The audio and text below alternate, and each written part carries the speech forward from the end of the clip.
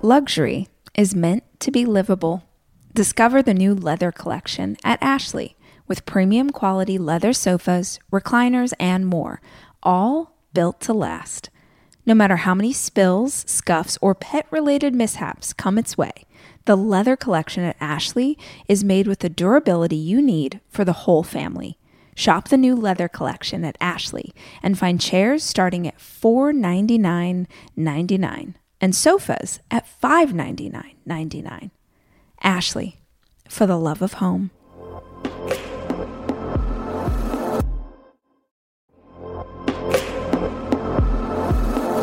Debit card users, listen up. You've worked hard for your money. Now it's time to make it work even harder for you. With Discover Cashback Debit, everyone can get cash back on everyday debit card purchases. That's right. Earn on things like gas, groceries, and even that midday latte. And to top it off, there are no fees, period. Yep, that means you won't be charged fees on your checking account. Transaction eligibility and terms at discover.com/cashbackdebit. Discover Bank, member FDIC. Guys, I'm officially on tour. I am so excited to hang out with you, but I need you to know this tour is a little different than anything you might have heard me or seen me do before. Still love Jesus, but I cuss a little, and that's what's going to happen tonight, so get ready. Usually when I speak publicly, it's about how to grow and become a better version of yourself, and yes, I want to talk about that. Don't tell me that you can't do difficult things, because that is one teeny tiny example of something that men will never have to deal with. But more than anything, I want to laugh. It's honestly been a really hard year for me and my kids. I just want to tell stories with my friends and laugh until we pee our pants a little bit. The second thing we're going to do is a live Q&A. Oh yeah, no, if you raise your hand, like, you're in. We get to learn and understand more about ourselves when we hear someone else's stories. The third thing that's different about this tour is that every single location has a bar. I wanted to have a girls' night out. I wanted to have a place where you could get your sister, call your mama, get your neighbor from down the street, and you could come out and you could have a glass of cheap wine and you could watch a show and laugh and have fun and meet new people. The fourth thing, don't bring your husband.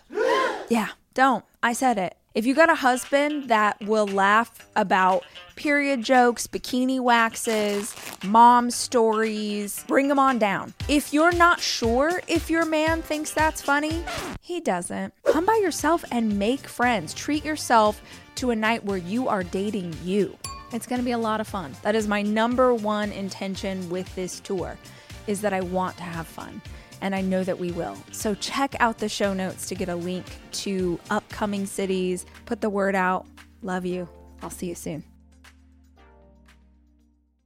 I'm stronger than I've ever been. I've gone through this rebirth. I'm so broken down. Like, if you looked at my body physically, you'd be like, that guy can't walk another step.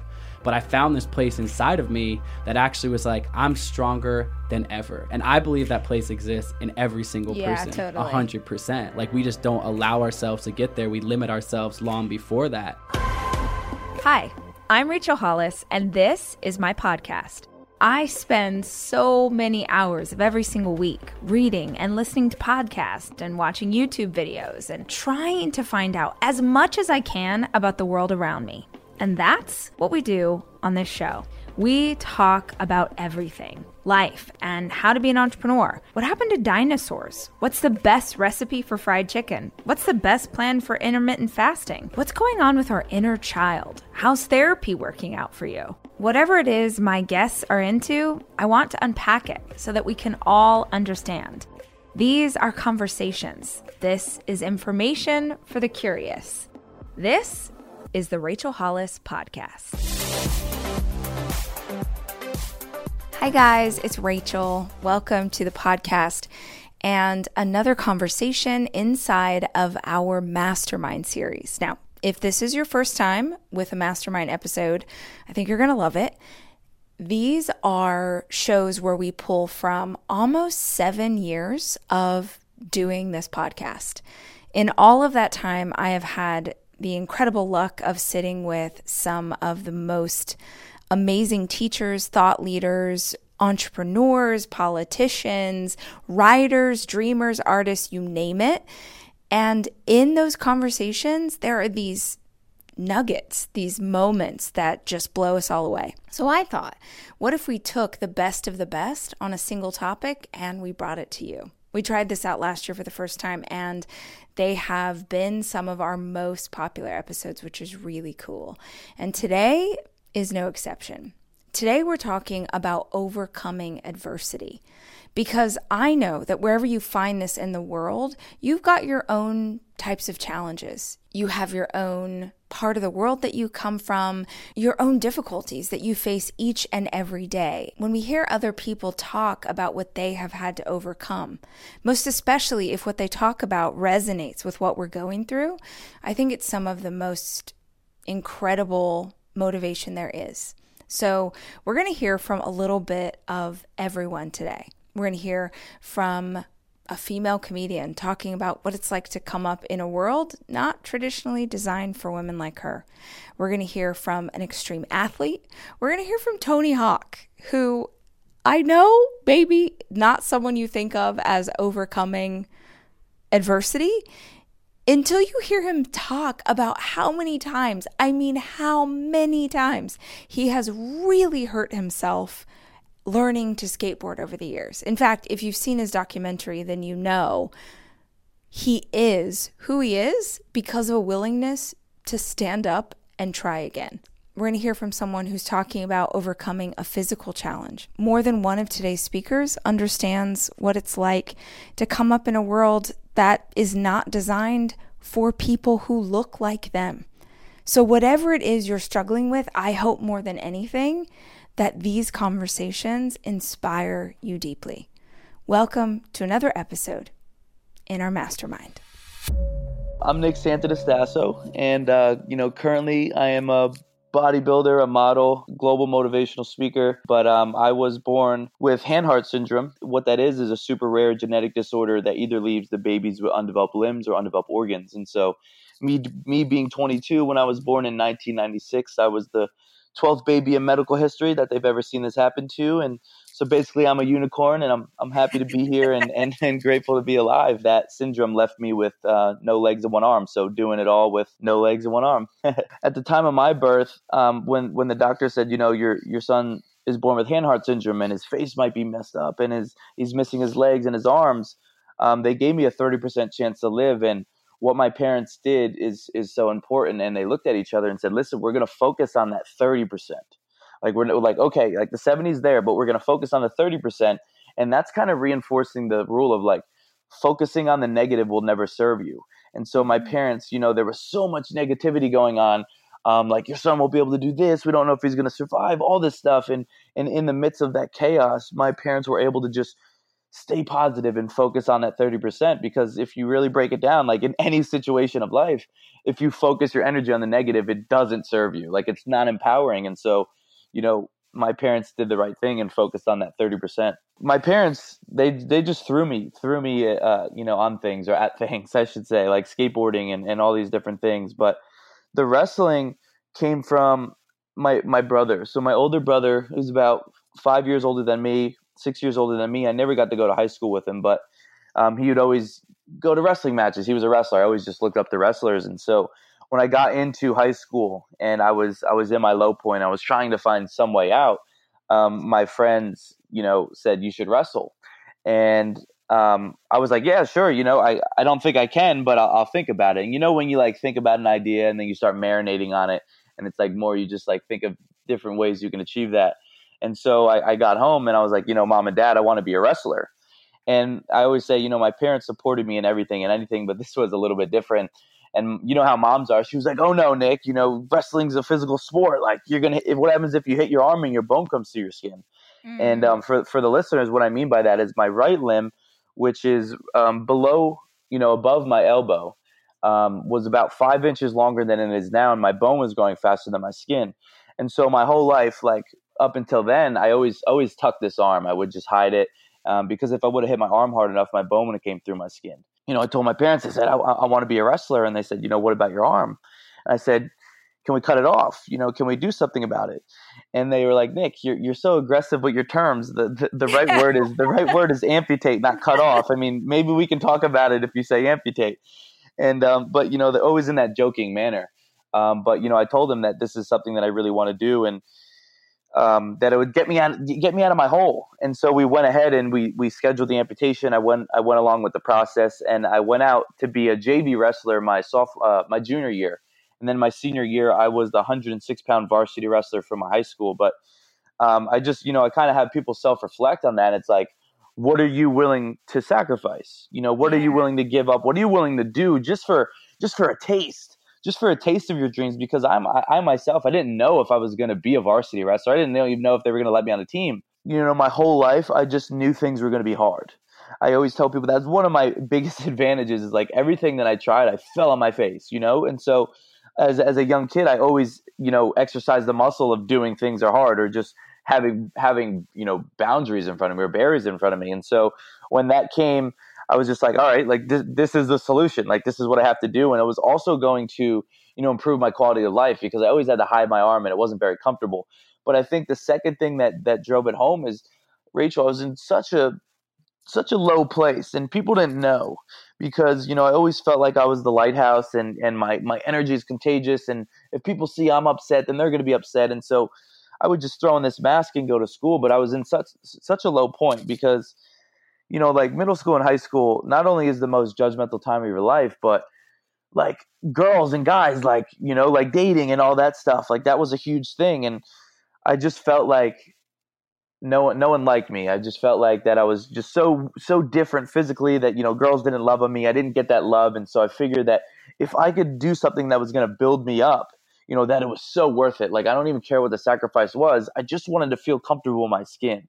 And so if that mean, taking the extreme and amputating some of my arm, but like that led me to the wrestling to be with my team, right? And to be labeled as an athlete and a wrestler, and that brought my hopes up. And so I think that just in my head, I knew like, yo, this is worth it. This is a sacrifice, but for me, it's just another day. It's another day of doing something that, people didn't think I could do or calling me crazy, amputating my arm. I was doing the wrestling thing. And it saved my life. I found, the impact I have on other people. But wrestling also gave me enough confidence to put myself out on the internet. And at the time I was a senior, it was in 2014, and that was the same time the app Vine came out. And so Vine was the app where you could post 6-second videos. And so, everybody was posting these videos, and they're like, look at this. And, you see an app, you're like, oh my God, I want to do that too if you like it. And so I was like, all right, I want to post funny videos. And so I was thinking of an idea. I wanted to create something that was so eye-catching that, it had to go viral. Like, there was no way this would fail. And so, I'm thinking with my friends, I said, what has never been done? And then I was like, how many legless guys are crawling around Walmart pretending to be a zombie? Like, I don't see many like legless pranksters out there. And they're like, dude, that's a great idea. And so, I threw fake blood on my face. I threw fake blood on my clothes, and I set out to my local Walmart in New Jersey, which Nick's not allowed in that Walmart anymore. I've been kicked out like 3 times. They're like, dude, just don't come back. But we set out for a victim. And so, I came around the corner and I did my zombie screech. I was like, rah! And I scared this guy, and he threw the paper towels at my face, and I captured this video in 6 seconds. And I was like, oh my God, it worked. And so I posted this video, and my goal, behind the video, I was like, man, if this reaches 500 people, 500 kids or adults, because Rachel, I knew how it felt to be absolutely disgusted in my body. I knew how it felt to be unconfident and not feel like you're good enough. And, even as we do this interview, there are millions of people listening. There are millions of kids and adults that just don't feel like they're good enough or pretty enough, whatever it may be. So I wanted to create a way where people can look on their phone and, see my video, whatever I was doing, and go, wow, look at this kid living his best life. Maybe I could be a little bit more confident in my situation. And so posted the video. It went super viral. It gained like 50,000 followers in a day. And that led me to starting these pranks, which I gained 1 million followers in under a year. And got hired by, Fox to scare Norman Reedus in Tokyo, Japan. I got to do really amazing things, but I realized that it wasn't really fulfilling me anymore. And that, when Nick has grandkids and kids, that I want them to know me for much more than crawling around Walmart. Yeah. And so I needed to do something. I needed to do something bigger and better. And so I actually went out to LA on a business venture, and the show didn't get picked up, and I went super broke. I was sleeping on paper towels. I wasn't eating much, and I refused to tell my parents I was broke. And I spent 6 months in LA just not really doing much. And so when I came home, I was kind of at another rock bottom. Like, what are you going to do? And I looked at the fitness industry, and just like any other industry, and I was like, man, there's no man with no legs and one arm bodybuilding. Let me be that guy. Because, I took advantage of my unicorn factor. I call it the unicorn, like shock and awe, but like just being a unicorn in the industry. And so I started lifting, and at first, people made fun of me, and they're like, dude, like, how are you going to be a bodybuilder? You have half a body. And I was like, all right, well, at least my top half of my body will be more shredded than your whole entire body. And it was just like, just not only proving other people wrong, but prove to myself.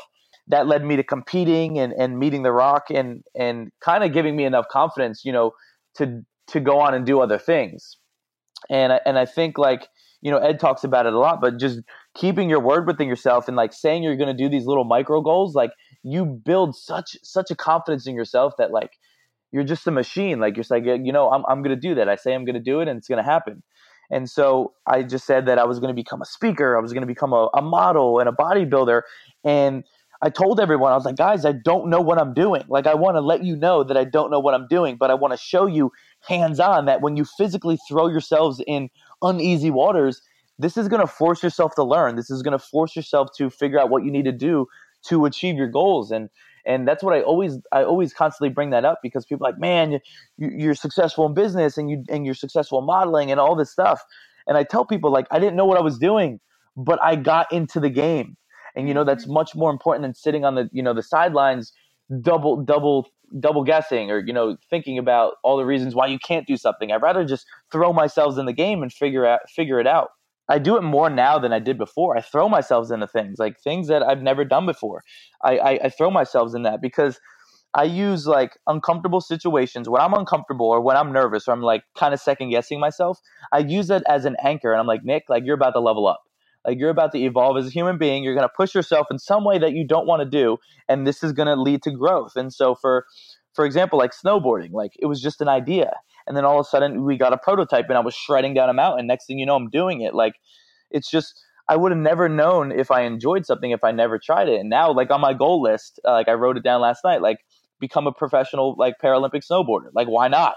Why not? Like, like, why not? And that's that's another quote of mine, like, not mine, but like my kind of like mantra is like, why not? Right? Like, everything, like, why can't I do that? And I think most people are like, it's the opposite of why not. It's more like, oh, I can't do that. Right. Mm-hmm. I just think that, like, the self-talk in our heads is like everything. And when you approach like, oh, I don't want to do that, or that's scary, like, forget that. Like, oh, I'm about to level up. Like, I'm about to get out of my comfort zone. It's going to be messy, but like, I'm going to become a better person after this session, or after this workout, after this dance class. I don't know. I just use that stuff as an anchor. I am taking my 4 children away this weekend to go skiing. And I think if you're a parent like me, you understand how important it is to have a kitchen available to you when you have 4 kids, which is why Airbnb is always the place that I head to just make the vacation easier. And I have always used Airbnb as a place to stay, whether it was for work or family or a girls' weekend. But more and more, my friends are using Airbnb in a totally different way, as a business, as a way to invest in property and earn money for it.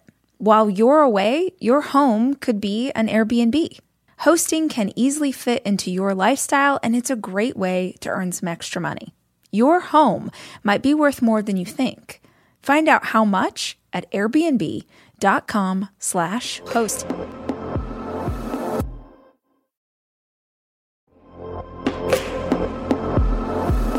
Almost every morning of my life, I have oatmeal. Seriously, during the winter, having something hot in the morning really makes a big difference in my day. Quaker has been a trusted name in oatmeal for over 145 years, which means they've been milling oats since before the invention of the zipper, the stop sign, or ballpoint pens. Quaker has something for everyone, whether it's old-fashioned or quick oats that are good for cooking or baking. And while a ton of things have changed, the good stuff remains the same. Quaker, getting up to some good since 1877. Look for Quaker Oats at your local grocery store.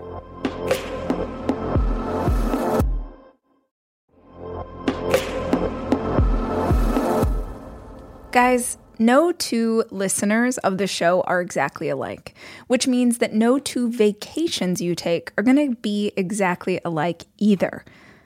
And if you're looking for a place that will serve all of you, Texas has a vast landscape of cultures, regions, destinations, and activities that allow for an infinite number of different travel experiences. I love Texas so much, I moved my family there for 5 years. Because here's the deal, Texas has it all. Are you a beach person? We got you. If you love a rugged vacation, not my jam, but there's plenty of campgrounds, hiking trails, and state parks galore. My favorite part about Texas? The food. It is the thing I miss the absolute most. Whether you love barbecue or Tex-Mex or just want to be in cities that take their food very seriously. You can enjoy live music, visit internationally recognized art museums, and check out thrilling cowboy experiences. Visit traveltexas.com/getyourown to get the only trip to Texas that matters. Yours. That's traveltexas.com/getyourown.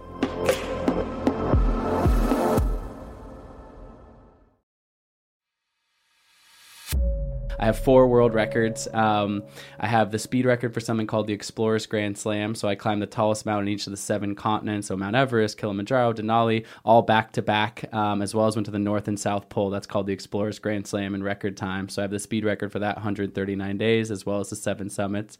And then I also did something called the 50 high point. So I climbed the tallest mountain in each of the 50 U.S. states in just 21 days, which I didn't know that. A whole other crazy story about 50 states in 21 days, just being in 51 states in 21 days is like a whole crazy logistics. And my wife, Jenna, as you know, is a huge part of all of this and the dreaming and the planning. But then I guess most recently last year, I became the first person in history to cross Antarctica solo, unsupported, and unaided. So 1,000-mile journey via the South Pole. People have been trying for about 100 plus years unsuccessfully. And I was able to become the first person to successfully complete that crossing. And the bigger thing, you know, we can get into this, but for me, yes, it's about pushing myself and kind of pushing my own boundaries, but it's also about sharing it with the world in a way that people can take from it. Because I mean, I don't really care so much about being the athlete in the arena, but I believe that all of us humans on this planet have these reservoirs of untapped potential inside of us to achieve amazing things. And I just personally love pushing myself in that way.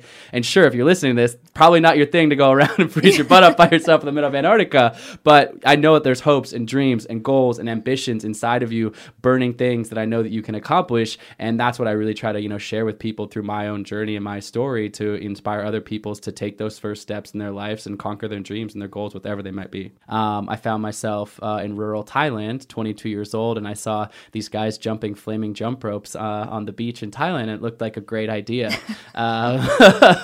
Yeah, we could see how that turned out. Unfortunately, in an instant, my life changed. That rope wrapped around my legs and lit my body completely on fire to my neck. I had to jump in the ocean to extinguish the flames, which ultimately saved my life, but not before about 25% of my body was severely burned. And the worst thing about it was I was in the middle of nowhere in Thailand, small island, no proper hospital, moped ride down a dirt path.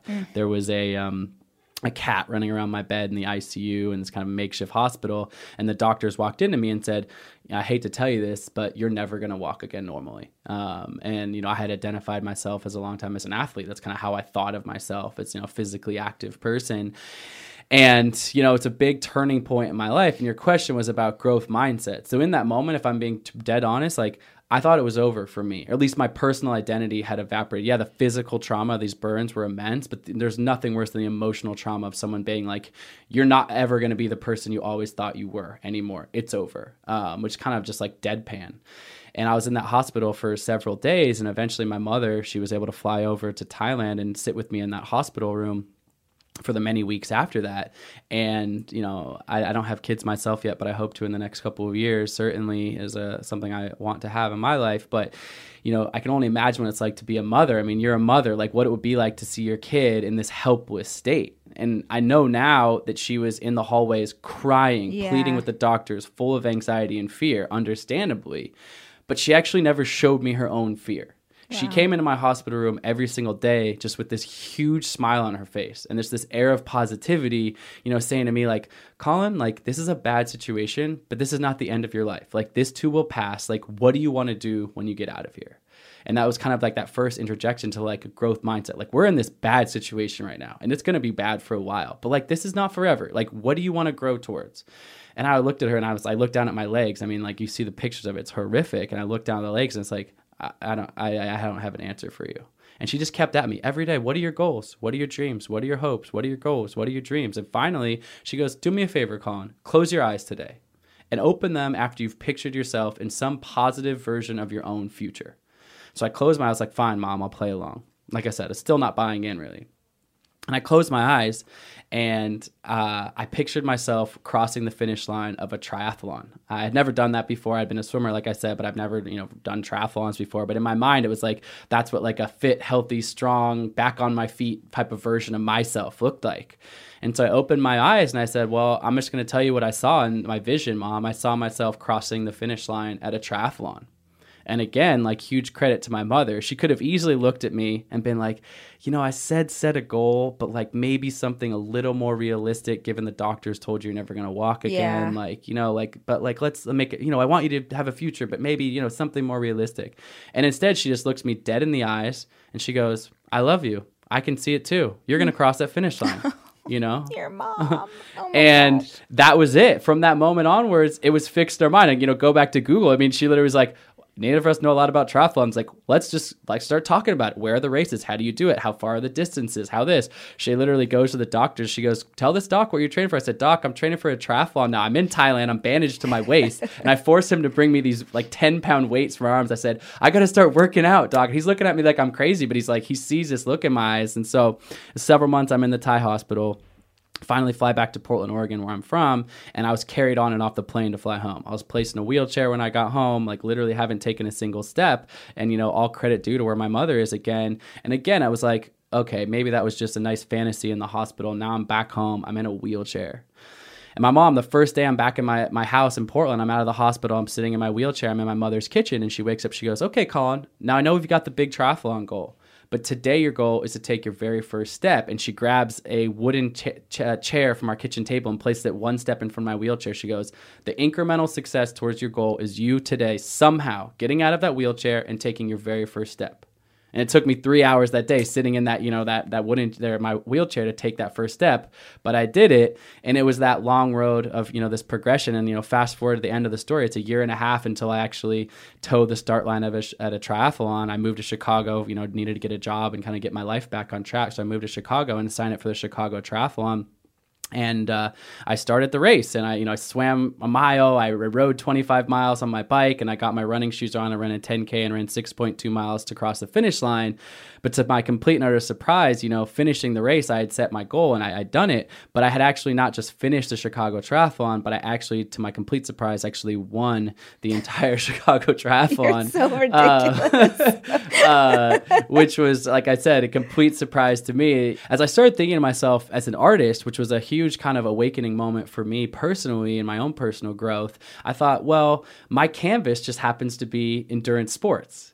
But a true artist would want to create something entirely unique. And so in the world of exploration, this Antarctica expedition, this solo crossing of Antarctica, was actually a world first. It was something that no one in history had ever accomplished. Now, I wasn't trying to do that again to beat my chest and be like, people have tried this. I mean, unfortunately, a couple people have died attempting this exact same challenge before. And there was many people out in the kind of, world of commentary that said, this Antarctica crossing is impossible. The reason being is it's also what it's called unsupported. So there's no resupplies of food or fuel or outside assistance. So it meant that I had to put all of my food or fuel in a sled behind me, which ultimately weighed 375 pounds, and pull it behind me. And other people who have attempted have actually either run out of food or run out of supplies or gotten sick and things like that.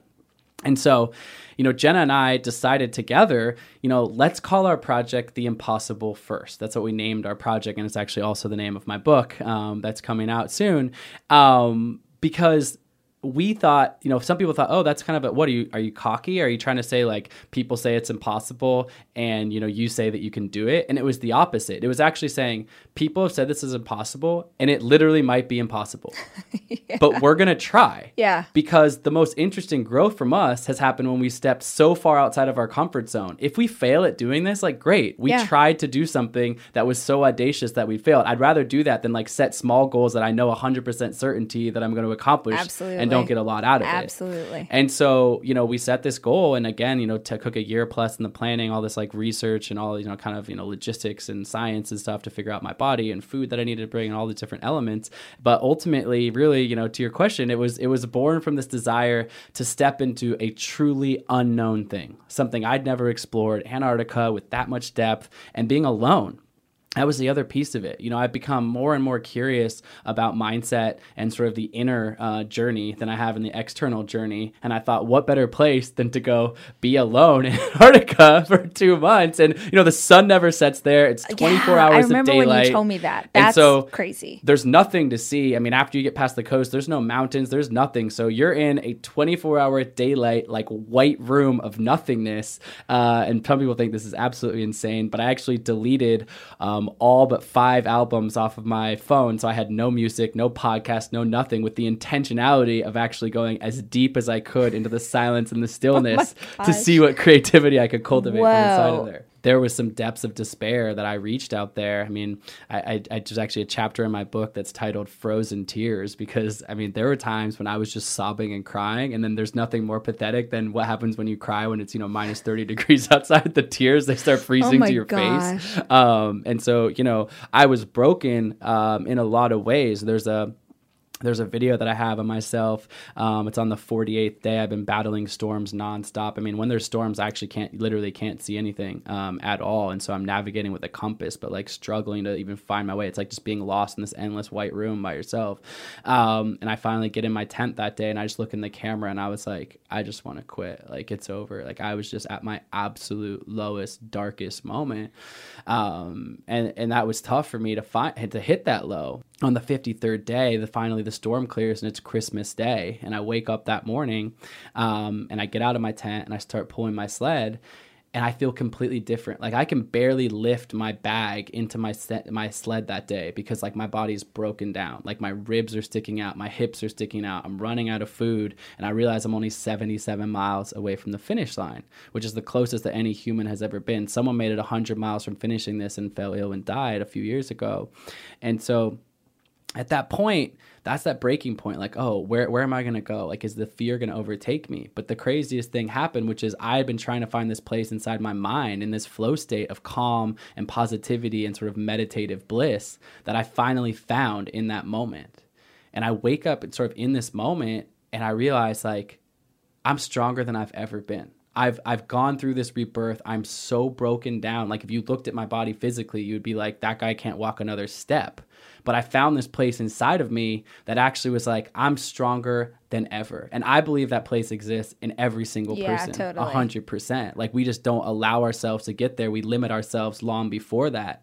And I'm certainly guilty of that at times in my life. But what unfolded over the next, set of days was probably the most profound experience of my entire life, which was, I felt so connected that I decided to myself, my average distance had been about 15 to 20 miles per day. So I thought maybe I've got 3 or 4 more days left to finish this thing. But all of a sudden inside my brain, I go, how many more hours would that be pulling my sled? I'm like, okay, maybe it's 40 hours more of pulling my sled over the course of 4 days. But wait, it's no 24 hours of daylight here. What if I don't stop? And so I actually decided in my mind, I was like, I'm so connected right now to everything that I wanted. I'm not going to stop until I finish this thing. And so I ended up actually pushing 32 hours straight, nonstop, 77 miles to finish this thing. And I completely attribute that to the mind. What I found deep, deep, deep after unpeeling all these layers of wanting to quit, of wanting to give up, of being broken, of being frostbitten, of being afraid, of all the things, what I found on the other side of all of that hardship was not more hardship. I think it's easy to think if you're going down this, it's just going to get worse and worse and worse and worse and worse. But what I found on the other side of that was this flow state, this bliss, this calm, this connectedness to the universe, depending on, what your faith is, everyone has different beliefs. But, for me, I found myself connected to this ever presence of love. I actually opened my arms up on the ice that day, like raised them up to the sky and started saying infinite love.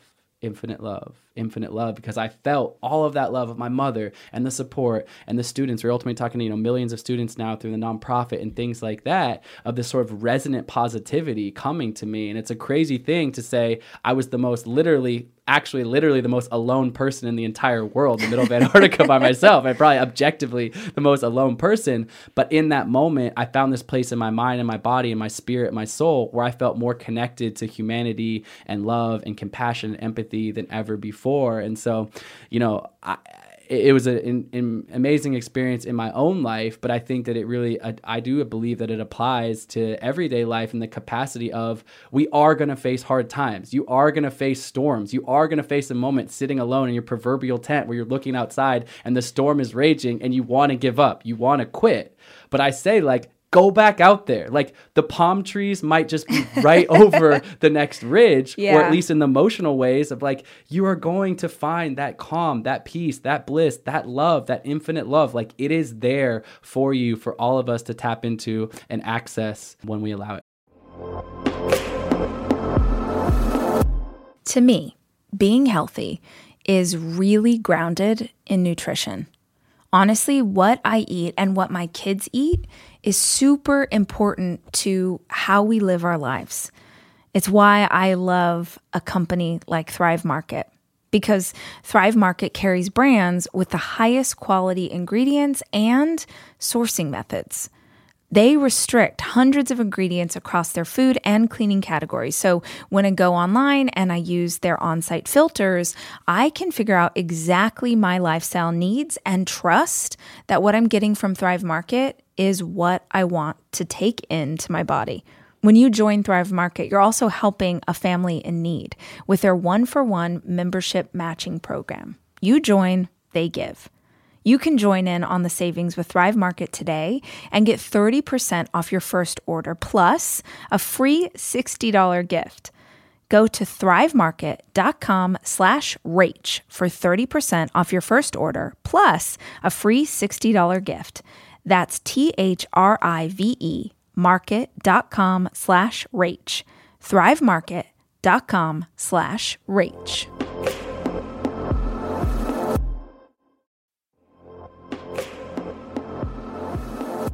This episode is brought to you by Progressive, where drivers who save by switching save nearly $750 on average. Plus, auto customers qualify for an average of 7 discounts. Quote now at progressive.com to see if you could save. Progressive Casualty Insurance Company and Affiliates. National average 12-month savings of $744 by new customers surveyed who saved with Progressive between June 2022 and May 2023. Potential savings will vary. Discounts not available in all states and situations.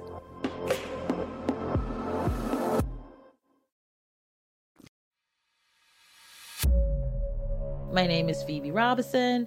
If you recognize the name, it might be from Two Dope Queens, the podcast I did with Jessica Williams for 4 seasons, and then 2 seasons of HBO specials. I also wrote 2 books. Mm-hmm. You Can't Touch My Hair and Everything's Trash, but it's okay.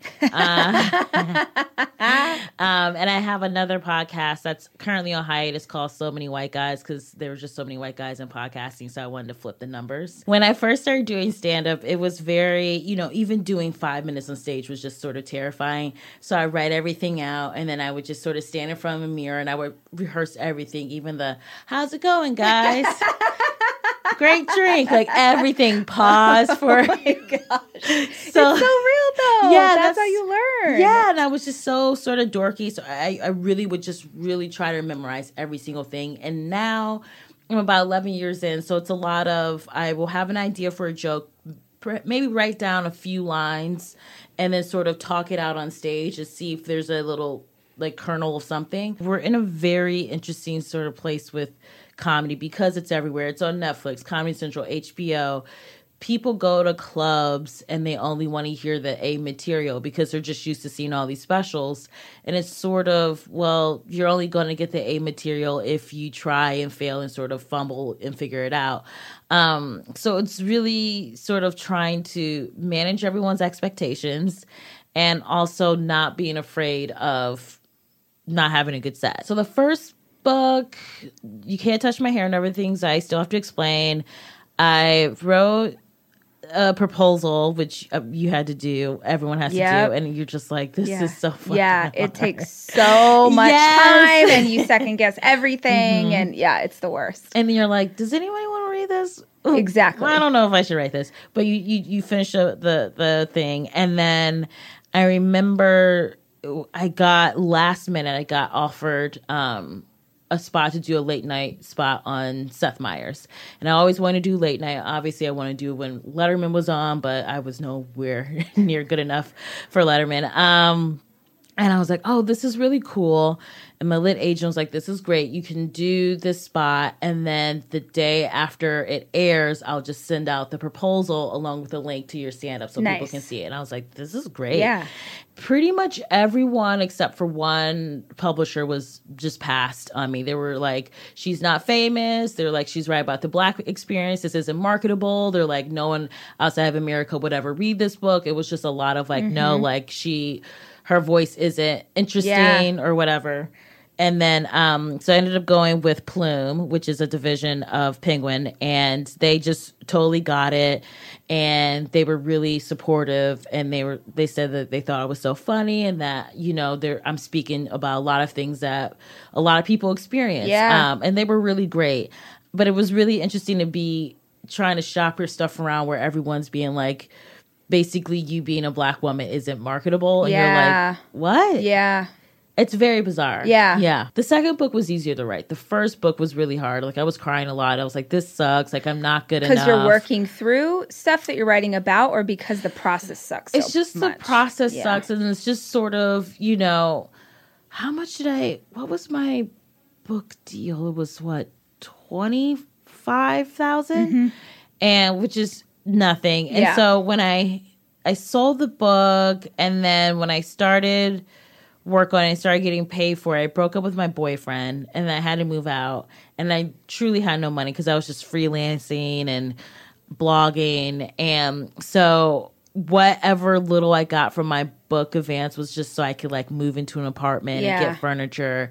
And so it was really hard to sort of have to start over in a way where, I thought this was going to be the person I was going to marry. It was going to be fine.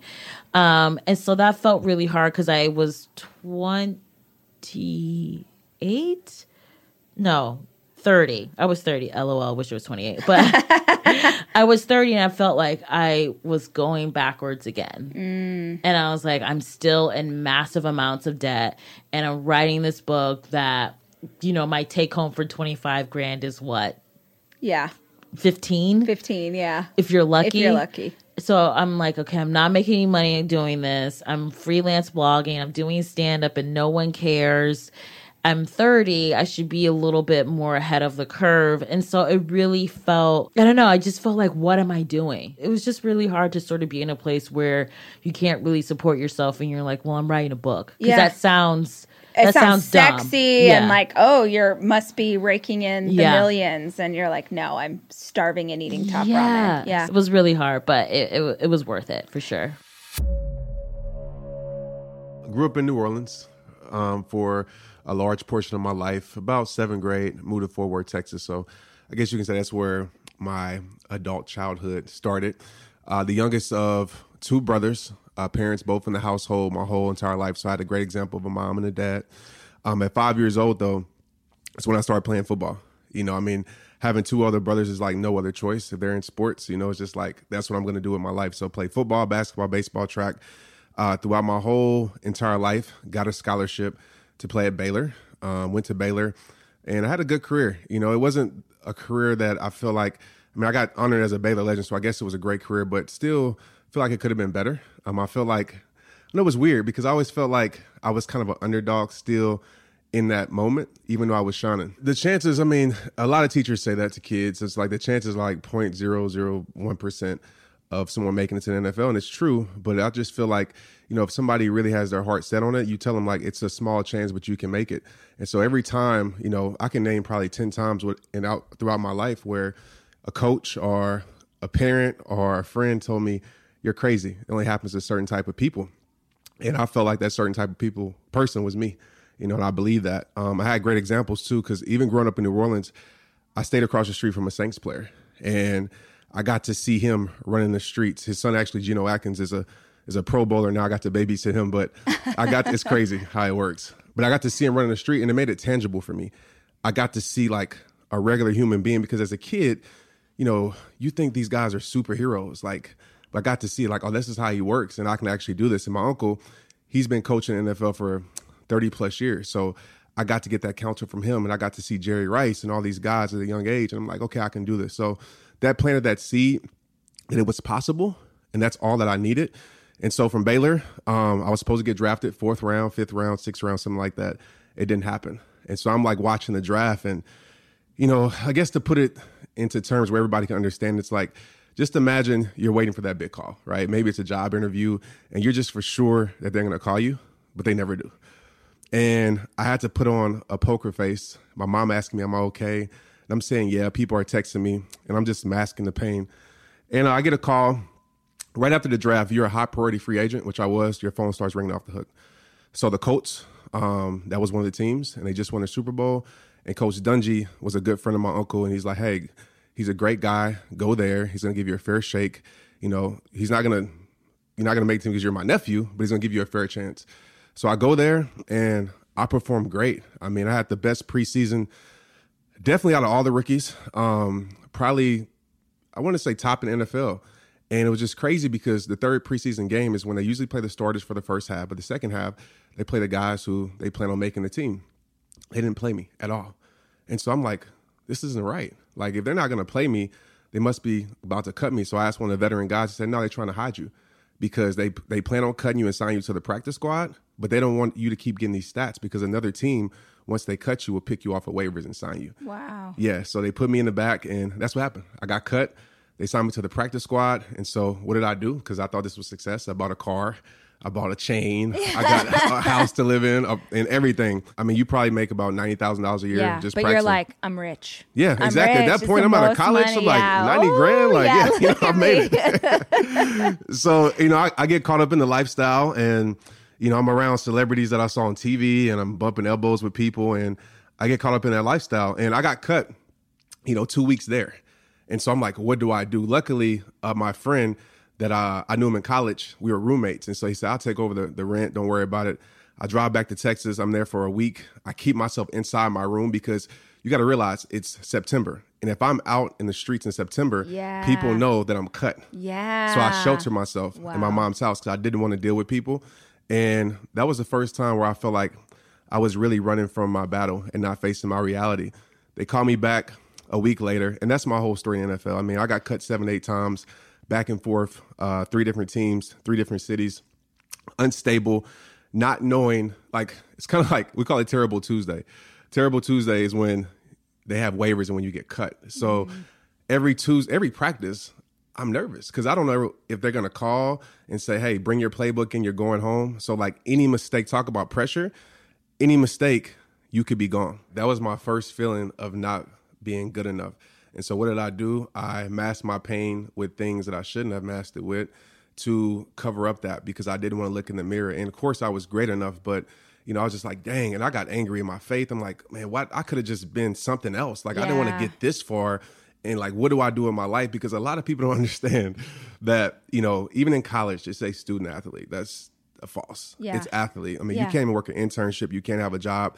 They don't prepare you, at least when I was there, they don't prepare you for life after sports. So I've never had a job in my life. Oh, gosh, I've never thought about that before. Never had a job in my life. This is what you do. Your job is to kill at this one thing. Exactly. Because were you on scholarship too? Yep. So then it's like, you want to stay in this school, you're going to perform in this way. Yeah, they would laugh at you. If you said, hey, I want to, go work a job, they would laugh at you. So that's the whole thing about, athletes getting paid in college, which I think they should, because you're getting your check is $250 a month. Wow. Of course, they pay for your meals, but that's it. That's all we lived off of. Wow. My third time getting cut, so my third team. So I'm with the Redskins, and in this process, I get Maria pregnant. That's when I was in Indianapolis in 2007. She gets pregnant.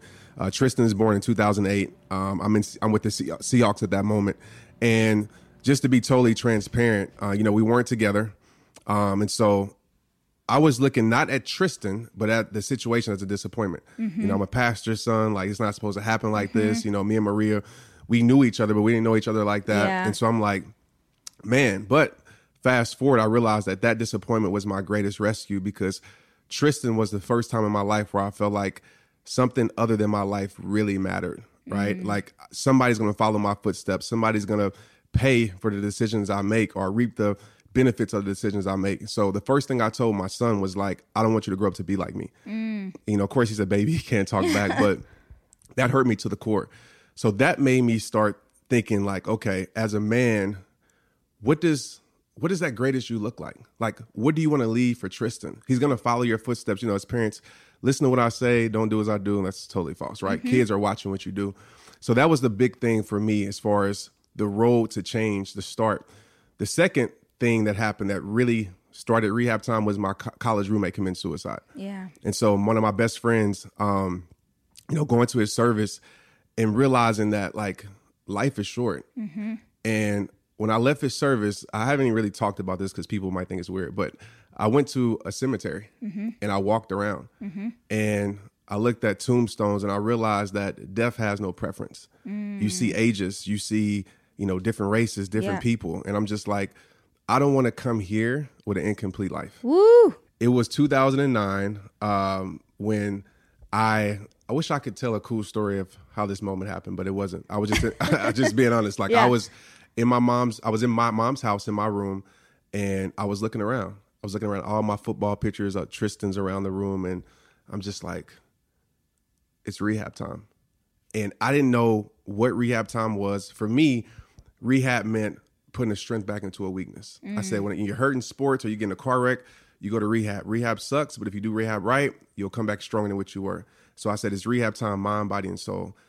The very first thing was fitness for me, because I knew I really could control that. I hated to read books. I said, I'm going to pick up a book. Said the guy who writes books. Exactly. No, right? It's crazy how life works. Isn't it? I was just talking about this the other day. I was like, I would never pick up a book. Like, it's crazy. Even in personal development, like, it wasn't really, because you were like, who do you look up to? I was like, well, I have people now, but growing up, it was like rappers, know, like just being honest, like Jay-Z, Master P, like that's who I looked up to. So, and it's funny because I went in my room and one of the first books I had was from Master P. Like, it was just super funny.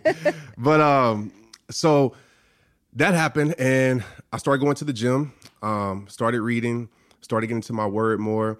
And over time, I started to share this journey, right, with people. I was living rehabish. I'll be honest. I was 1 foot in, 1 foot out, trying to figure out my way in this process. And as I started to share my journey, people started to catch on. People started to see it. People started to respond. And the fast forward, maybe, 2-3 years later, I had my very first speaking engagement, not very first, but major speaking engagement. Didn't want to do it. I'm still trying to play arena football. My mom didn't want me to go to New Orleans because she has her thing about New Orleans. But I was like, I'm going with the voodoo. And I begged the coach to let me come Saturday. I was supposed to come Friday. I said, I got a speaking engagement. Just let me do it. Didn't want to do the speaking engagement. My friend talks me into it. Make a long story short, get on stage. 5 minutes seemed like 5 hours. When I got off stage, all these kids started running up to me, asking me questions about life. I'm like, I don't really know. Yeah. I'm here inspiring myself too. And so at that moment, I quit football. And people are like, well, it's not a big deal. It was because like that was my identity. That was how I paid my bills, even though it wasn't much at the time.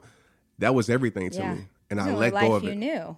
And rehab time wasn't what it was. Like I might have had a few hundred views on videos, a few hundred followers just from football. And I let go and I walked into it. And I kid you not, Rach, like 3 to 4, 5 months later, videos I started to make started to go viral. I have this thing called the rehab process. It's simple. I'm pretty sure a lot of people priority do this, but I just put it in a framework.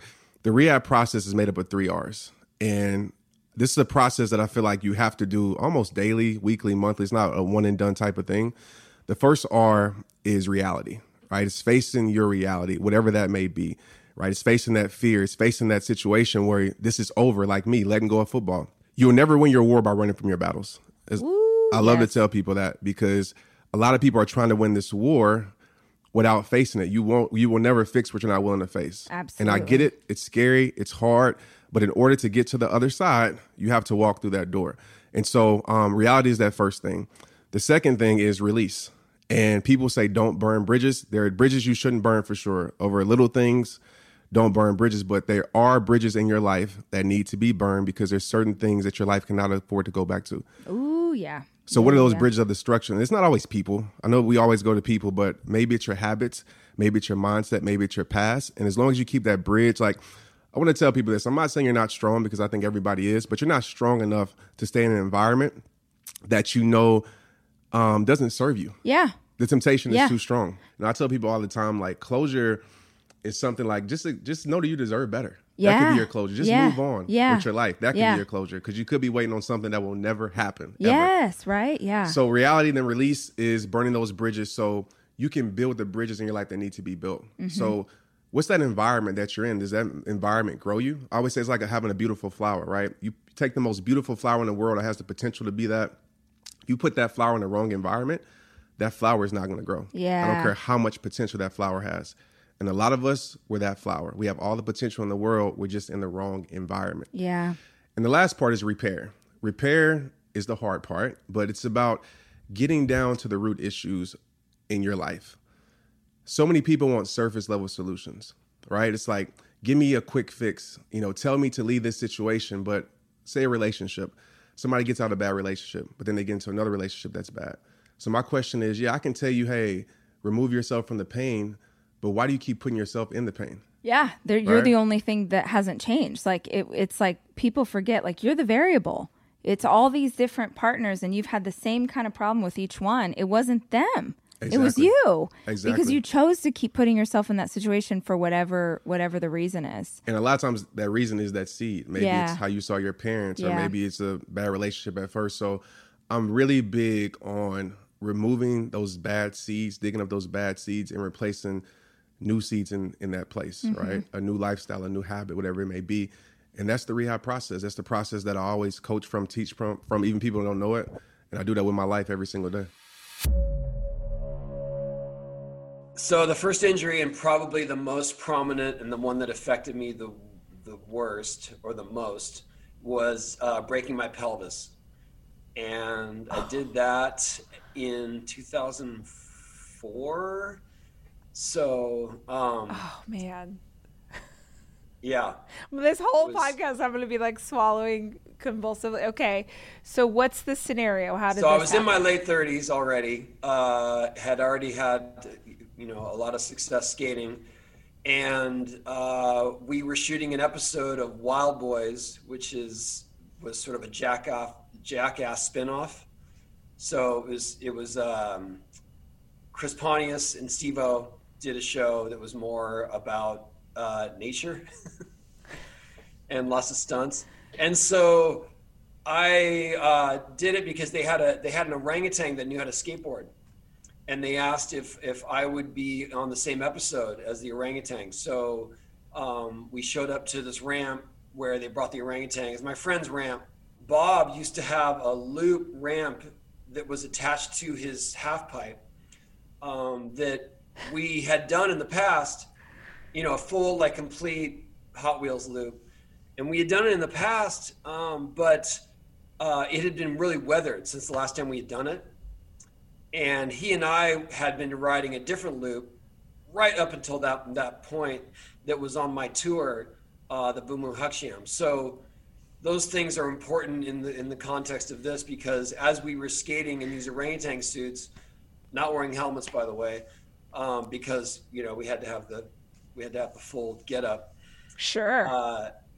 I think it was my great idea. They said, "Oh, we got to do a monkey loop. Let's do the monkey loop." And so we went over to the backside of the ramp and we started trying his loop. And I did the number one mistake of a loop that I should have known better, because I'd been doing it for, 10 years up to that point in my life. And basically, I pumped too hard with my legs going through the first radius. And when you do that, you bring yourself off the wall and you have nowhere to go except for straight up and then all the way down. And like I said, it was a rookie mistake. I pumped through the transition, found myself flipping in the air, didn't know where I was. The next thing I know, I woke up in an ambulance. And how many feet is that you're falling? The loop itself is 14 feet. So I'm tripping. I didn't know the irony of the loop is that the safest place to fall is at 12 o'clock because your momentum will carry you around the ramp and you'll be able to stick to the wall and slide around. So I came off the wall just after 3 o'clock, so to speak. And that made my momentum carried me upwards to the top and then straight down. Oh my gosh. And then I found out later that day that I had broken my pelvis and that I was going to be in bed for quite a while. Whoa. What is the recovery from that like? I was in bed for probably, I think 6 to 8 weeks. And then the worst part about that is not being idle. It's that your pelvis is central to everything in your body, right? In terms of your bone structure and your nerves. And so if you do anything at all that requires exertion, I mean, I'm talking about down to coughing or sneezing, your entire body freezes up and it's like this shock wave goes through you. So imagine, trying to get up, take a shower, go to the bathroom, all those things are just traumatic. When I first started trying to walk, I had this severe limp that I was just in denial of. It took me a good, I would say 6 months to feel confident on my skateboard. And then it took me about another 6 months to actually get my tricks back and my sense of confidence that I could do these things, because that really rattles you. It makes you question anything you've done for the last, for me, the last 30 years. What is that like when and I know you've built so many incredible businesses from this world, but what is it like when your body is essentially the product? Like, you're an athlete, and in order for you to do this thing that you do, this all has to work. Like, what is that? The word that I'm thinking of, which is lame, is like maintenance. Like, what is required to be able to come back from something like that and to maintain your health in order to do what you do? Well, I think I made a big shift in what I held as a priority right then, because I realized that this shouldn't just be the only thing. And this shouldn't just be the priority, is what my body is capable of doing on a skateboard. I already had started a couple businesses, had other sort of tangents of things that I was doing at the time, but it made me realize that if I want to do this, I got to just do it for my own pleasure, not because it's a living. And that's good. It definitely, I had my share of injuries through the years, but this one in particular taught me that I love this so much. I love doing it more than anything, in that I will just suffer to get back out there, even if it's not for a payday. I just wanted to get back on my skateboard. And I knew, I was fully aware that I may not get back to where I was. And I may not get back to a place that's good enough to be on display, that's good enough to be, say, profitable. And I didn't care. The Rachel Hollis podcast is produced by me, Rachel Hollis. It's edited by Andrew Weller and Jack Noble.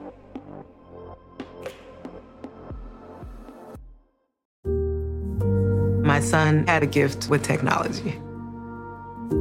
With reliable internet at home through the Internet Essentials program, the world opened up. He's part of this next generation of young people who feel they can thrive. Through Project UP, Comcast is committing $1 billion to help open doors for the next generation with the connectivity and skills they need to build a future of unlimited possibilities.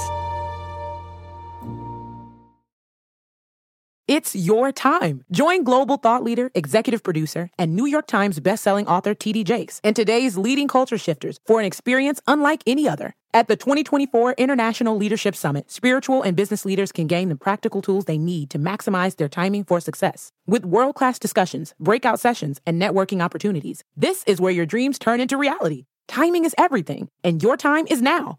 March 21st through 23rd in Dallas, Texas. Register today at thisisils.org.